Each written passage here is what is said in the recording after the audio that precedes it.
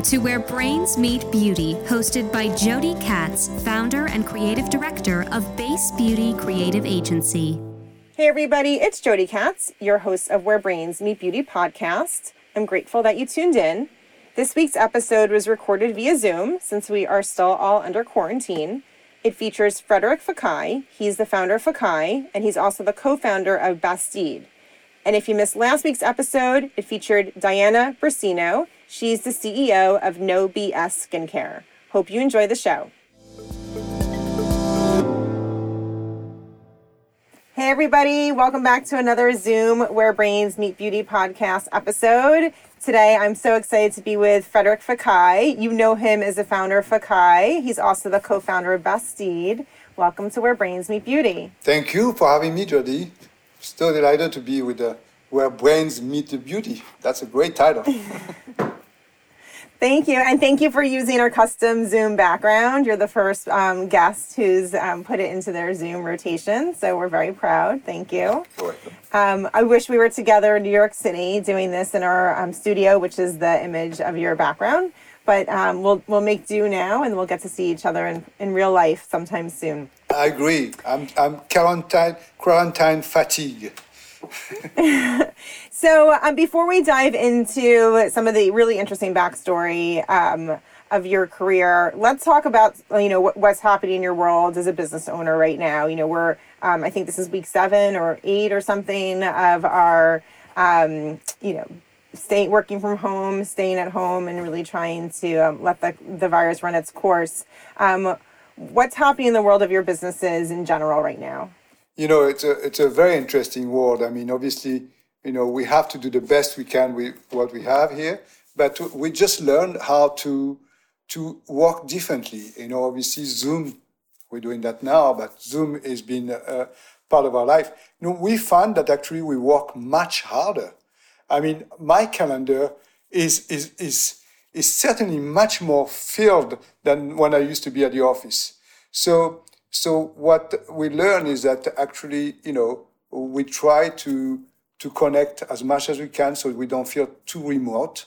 I also encourage, and I think I'm the only one who bugs everybody like this, but to pick up the phone and have call. Sometimes I'm supposed to respond on a text or an email just to get a little bit more connection. But what we found out, business-wise, is that the behavior is completely different. Obviously, everyone is at home and everybody's on their computer. So we had to obviously shift everything to our D2C, and really, actually, it's a great lesson. It teaches us how to be more efficient, to be more performant on D2C, and to acknowledge customer behavior and customer requests, and try to do the best we can to do customer satisfaction. So I think this is the plus of this is that we learn how to be more efficient on our D2C. Right. So it's such a fascinating time, and you're an entrepreneur multiple times over. And I think that this is such an interesting vantage point for the crisis, right? To work in an entrepreneurial way and lead a team, and have your business be able to grow and still connect with the customer during this time. It's super challenging. So let's go back in time a little bit to 2015, which is when you acquired Bastide, which means country home in French. Why did you want to own a business again? That's very interesting. When I sold my company in 2008, I became a consultant, and I all of a sudden felt like on the passenger seat of my company, and not steering the company in the way I wanted. And we bought a house in my hometown in Aix-en-Provence, a beautiful house, a Bastide, and we realized that our life changed, our way of life changed. We, were very careful to eat with incredible ingredients. So more plant-based for me, but what I mean by that is we really wanted to make sure we knew where we sourced the ingredient. We banned plastic in our house. We started to really be much more relevant and friendly to the environment. And also living between France and New York, we saw the contrast, but also some similarity. So the contrast was that in France, we saw people taking time to really enjoy life. And in New York, people are very busy, but yet are aspiring to have, to live well, to have great ingredients, to do yoga, meditation, and so on and so on. But everything in a scheduled way. So Bastide was a brand that my wife and we were customer. It was called Côté Bastide at the time. And we said, I was about to do a startup, and she said to me, why don't you buy this brand? And this brand was actually everything we wanted to be. It was handmade by artisans. It was locally sourced.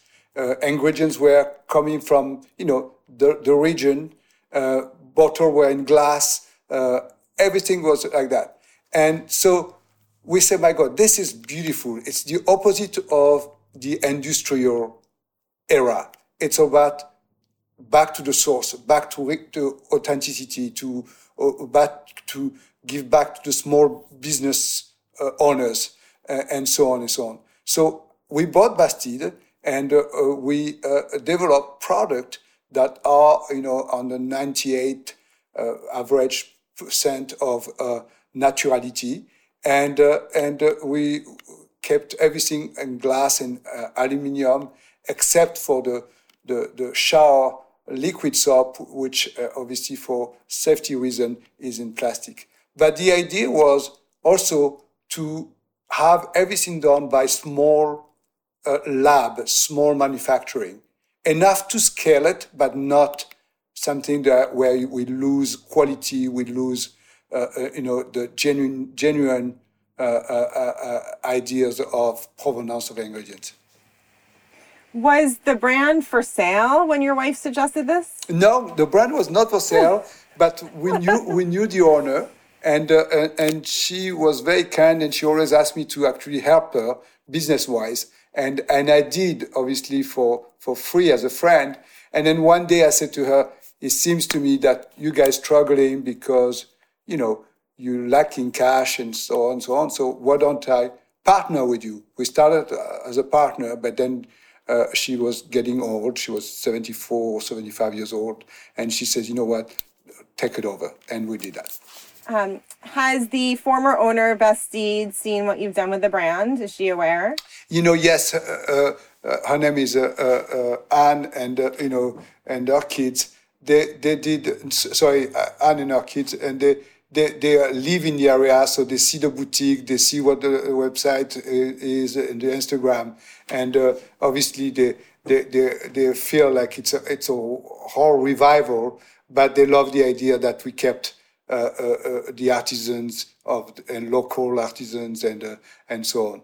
So yes, they can't believe, it's their baby. They can't believe what happened, but it seems that it's a little bit too elevated for them, a little bit too how would I say, global, sophisticated, but they love they love the brand. I'm sure that you can have a lot of compassion for the former owner of the brand, considering you were at a time a former owner of your own brand, right. Namesake brand, right? Your brand with your name was out in the world right. without your leadership. So I'm sure you can have a lot of compassion for what it's like to have that experience, right? Move through the world, not leading your brand. Absolutely. So let's talk about that. Let's go back in time a little bit, right? This is a little different than the former owner of Bastide. Her name was not on the brand. Yes. Yours was. So I've had this conversation with, many leaders and accomplished talent in our industry where they start a brand with their name and then they exit the brand, but their name is still attached. and there I'm sure are a lot of emotions involved in that. Right. What were some of the significant emotions for you before you were able to buy it back? It was interesting because when I sold it, I thought, oh my God, great! It's in amazing hands. It's a global company. They have more power than anyone in distribution, in marketing, and so on and so on. Then, short after that, I realized that actually the company was too big for the brand, and the brand was too, how would I say, too small for them to pay attention to. So all of a sudden, I saw the brand that had a great legacy, that had great potential, shifting away from the core, ideas. It was no longer being genuine. It was no longer being, with a soul. It was more about, how can we do innovation, product, and put it out of the market, and how do we do with pricing? How do we do, it was all about, data, and which is interesting and good, but not enough sincerity, not enough genuine messages. And to me was, oh God, this is impossible. We need to buy it back. I need to buy it back. And the opportunity came, 2018. I'm glad we did. And, it's been a hard work because we had to revamp and change everything, which is, packaging. We fabricated. We actually did a custom bottle with 95% of recycled plastic, and it's 100% recyclable.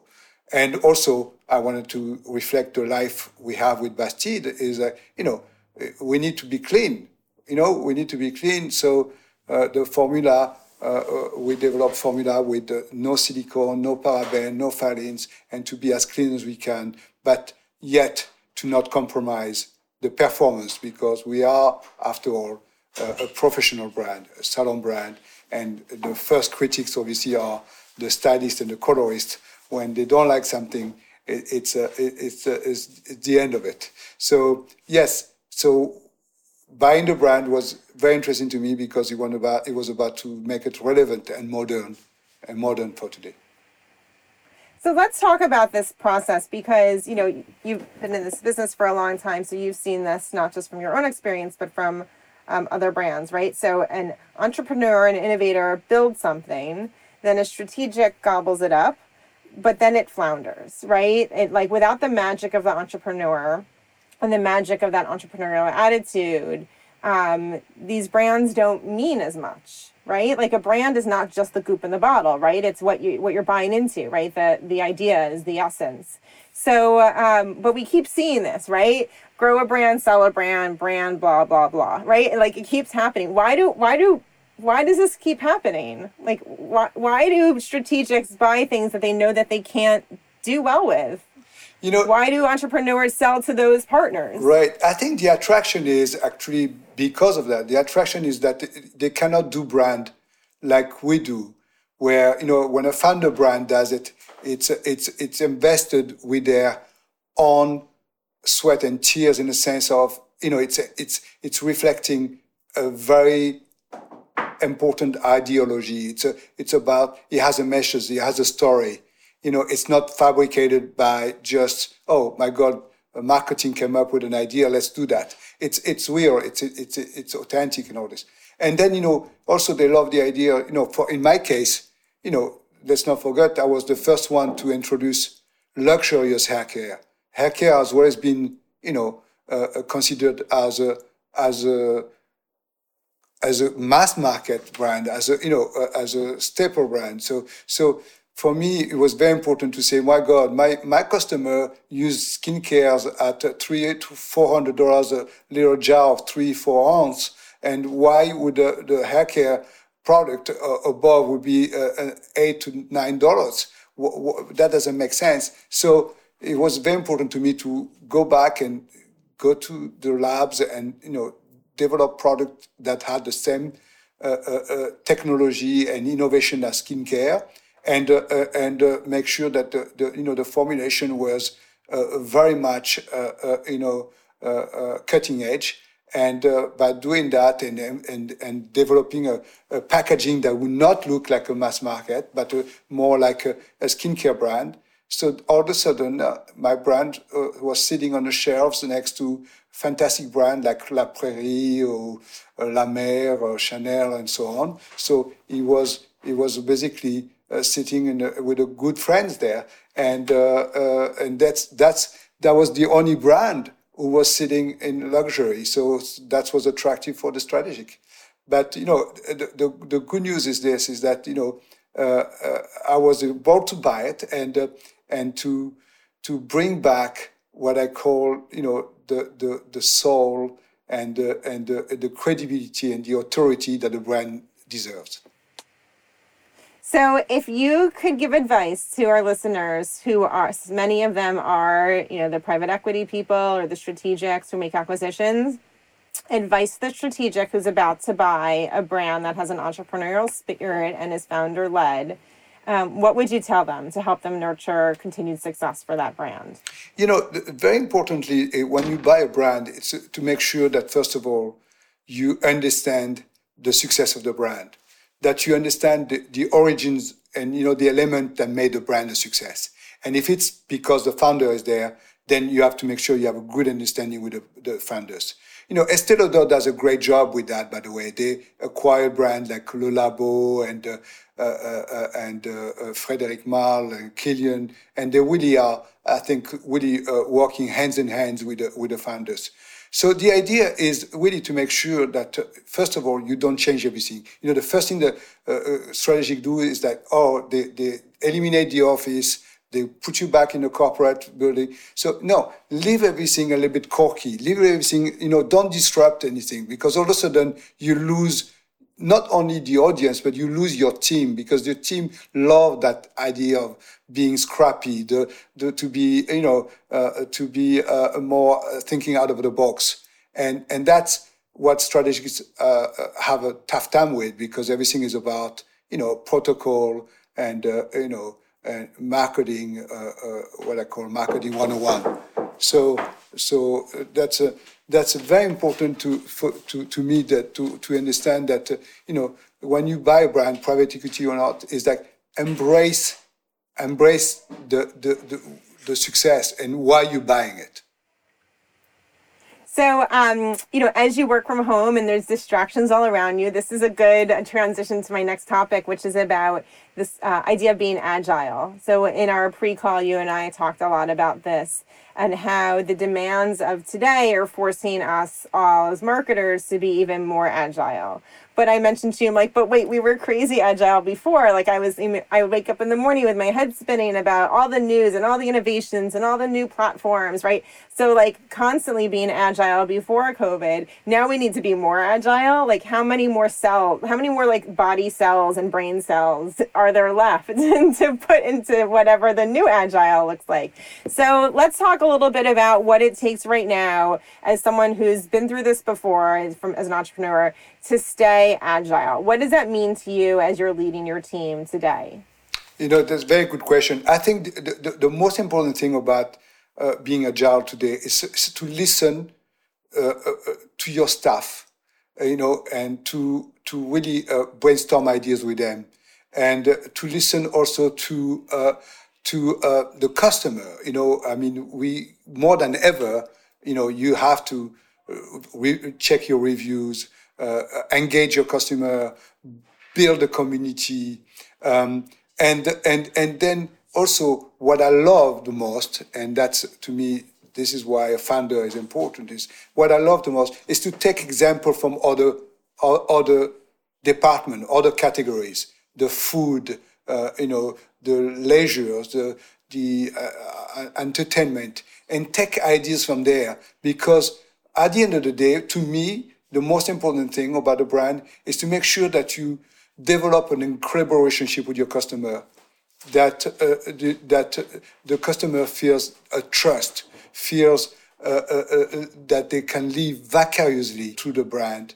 And, that is, to me, it's not about selling the product. That should be a natural. It's about how can you serve your customer? How can they feel like you really genuinely helping them. And that's the agility for me. It's about, making sure that, first of all, you bring, even if we are working at home, that the environment around your team is right.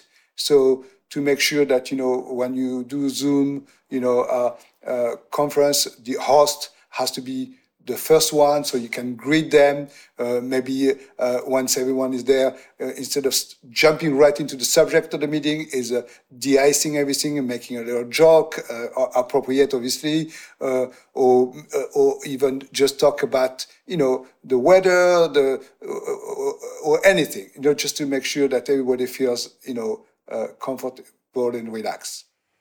So that sounds like the person who's welcoming guests into their country home, right? That's sort of the same idea. Absolutely. It's so important that you don't change your attitude in business as the way you are in your real life. It's like, how would you do if you are hosting, your friends, or how do you behave with your family? It's the same thing. You make sure that, everybody feels great.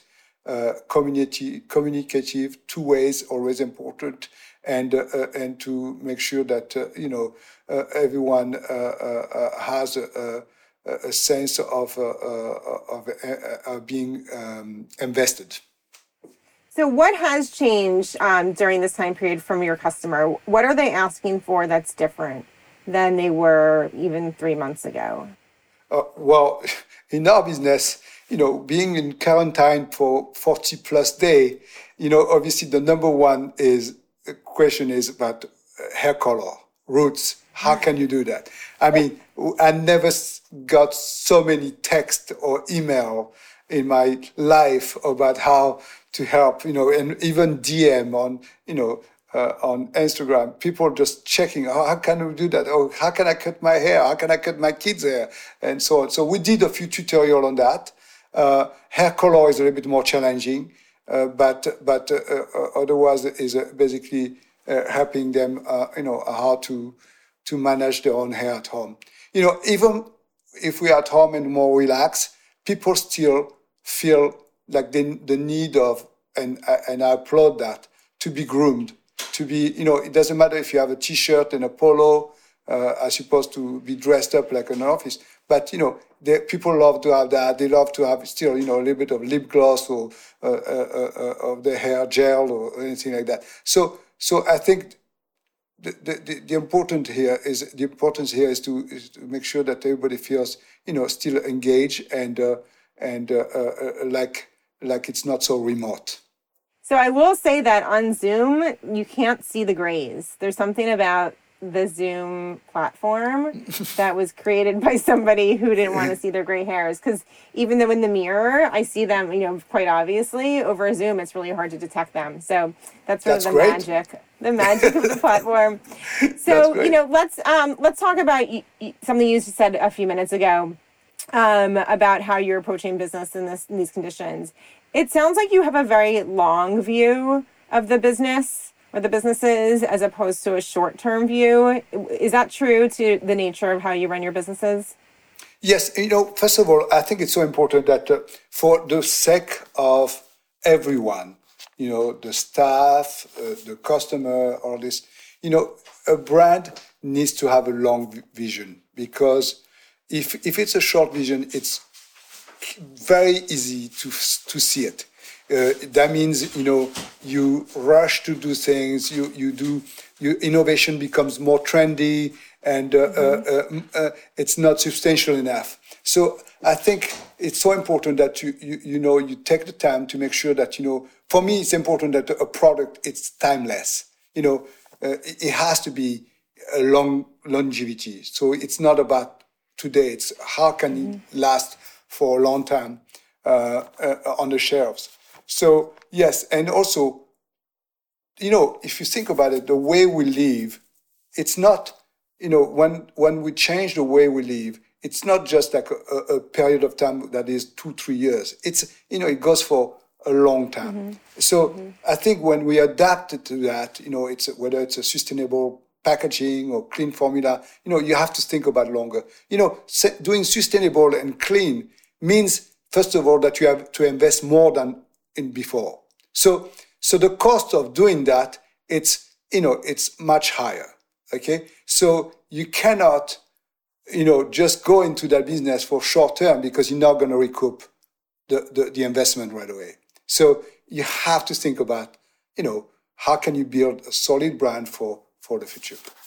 So 5 years ago, you were not running two businesses. You were a consultant, right? Your name was out there on product that you were not making, but you were not entrepreneurialism in that moment. And now 5 years later, you're running two brands with very long-term views through a crisis. So how does it feel to be an entrepreneur again? It's definitely a change. It's a little bit more chaotic, obviously, with COVID in addition to that. But pre-COVID-19 is, there is so many brands. I mean, I forgot the number of brands that just flourishes every day in our beauty industry. It's like hundreds, okay? So the market is saturated. It's saturated with brand, it's saturated with messages, it's saturated with ideas and all this. So how do you get out of this incredible clutters of brand? And then I realized, my God, this is distracting. This is actually very much frustrating. So I said, okay, we have to focus on what we do best and not deviate it, not try to be distracted with everything else. The good news is that we have a name that has had credibility, authority, and stand for excellence and luxury. So let's keep that. Let's keep that, even if we go a little bit more mainstream. Let's make sure we keep that message. Make sure that people realize that we are useful, that we are, helpful, and certainly that we are, that people are proud to have our bottles in their shower. I love that the idea when I get messages says, "Oh my God, I think of you every day because I see your bottle in the shampoo in my showers." So those are the things that we need to focus on. Well, thank you, Frédéric, so much for your wisdom. It's incredible to hear from you today. Thank you very much for having me. And for our listeners, I hope you enjoyed this interview. Please subscribe to our series on iTunes. And for updates about the show, follow us on Instagram at Where Brains Meet Beauty Podcasts.